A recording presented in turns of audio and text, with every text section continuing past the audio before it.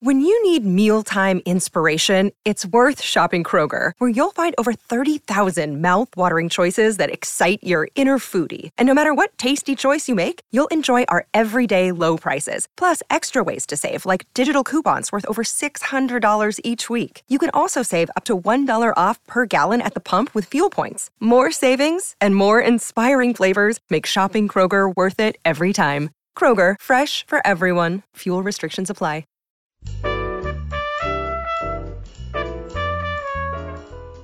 I'm Joe Reed. This is Behind the Mic with AudioFile Magazine. I have Sandy Henschel with me. She's a contributor to AudioFile, and we're having a great week. It's been Earphones Award winner, Earphones Award winner, Earphones Award winner. I know, and we're just having too much fun. Today I have This Shining Life by Harriet Klein, and it's read by multicast Mary Jane Wells, Jenny Sterlin, Sam Newton, Simon Hedger, Ella Lynch, Nano Nagel, and Steve Fortune.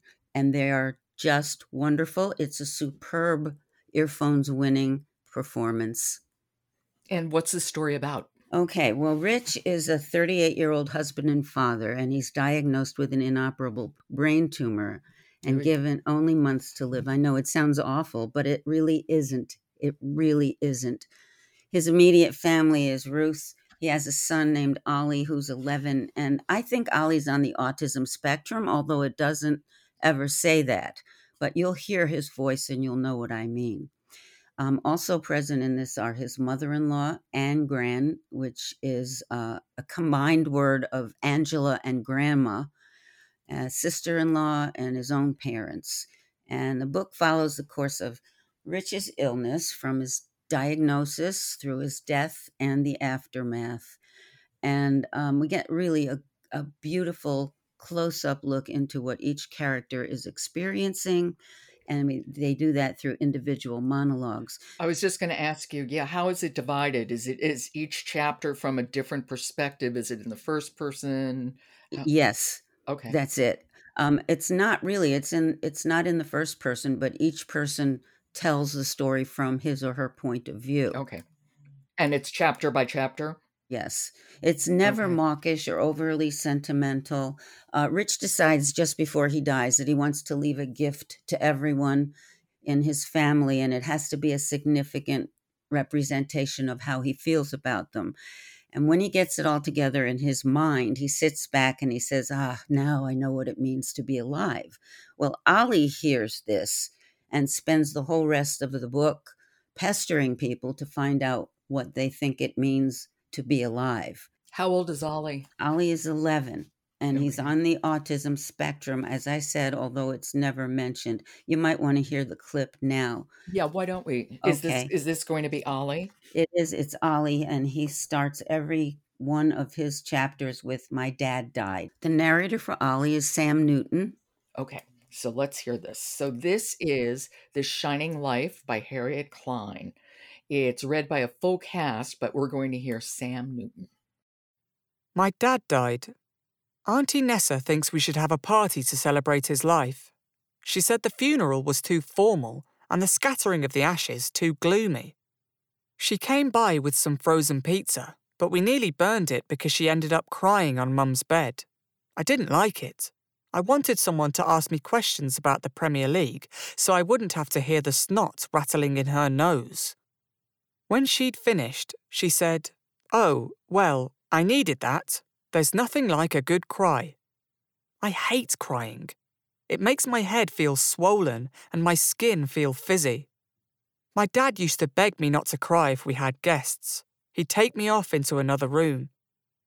And if the guests were other Grandma and Grandpa, he'd bash his hand against his forehead and say, "Please, Ollie, not now."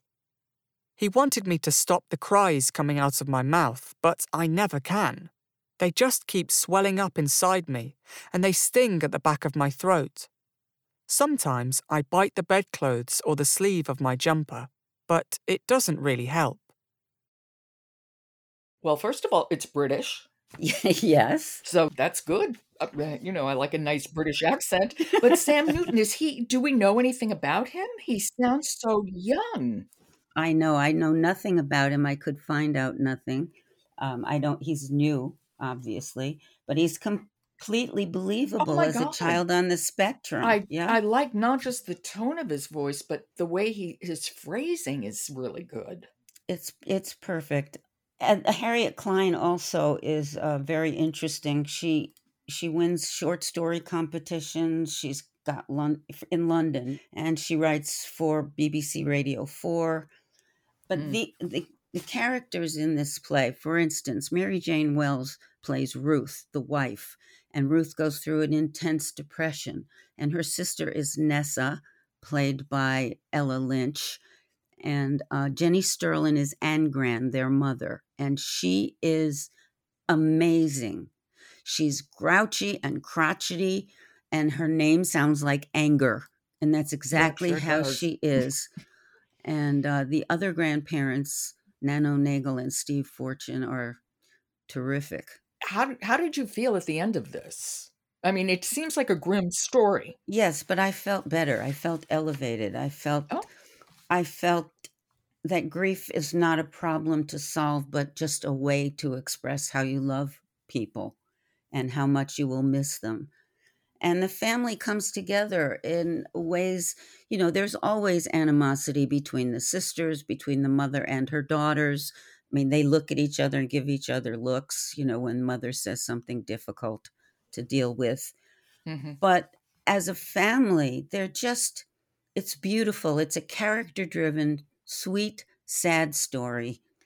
Okay. So this is This Shining Life by Harriet Klein, and it's read by a full cast. And thank you, Sandy. That's a really interesting selection. Thanks. It's a very good book, and I'm delighted to give it an Earphones Award. Good. I will talk to you tomorrow. Okay. I want to make sure people listen to a special edition of Behind the Mic. It's my interview with actor Alfred Molina. We're talking about acting in front of the camera and behind the mic as a narrator. He is charming and he is talented. The interview is dropping tomorrow. That's an extended edition of Behind the Mic with Alfred Molina. Be sure to listen.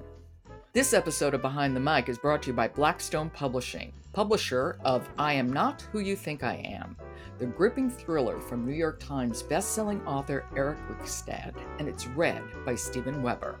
That's from Blackstone Publishing. And I'm Jo Reed. Talk to you tomorrow.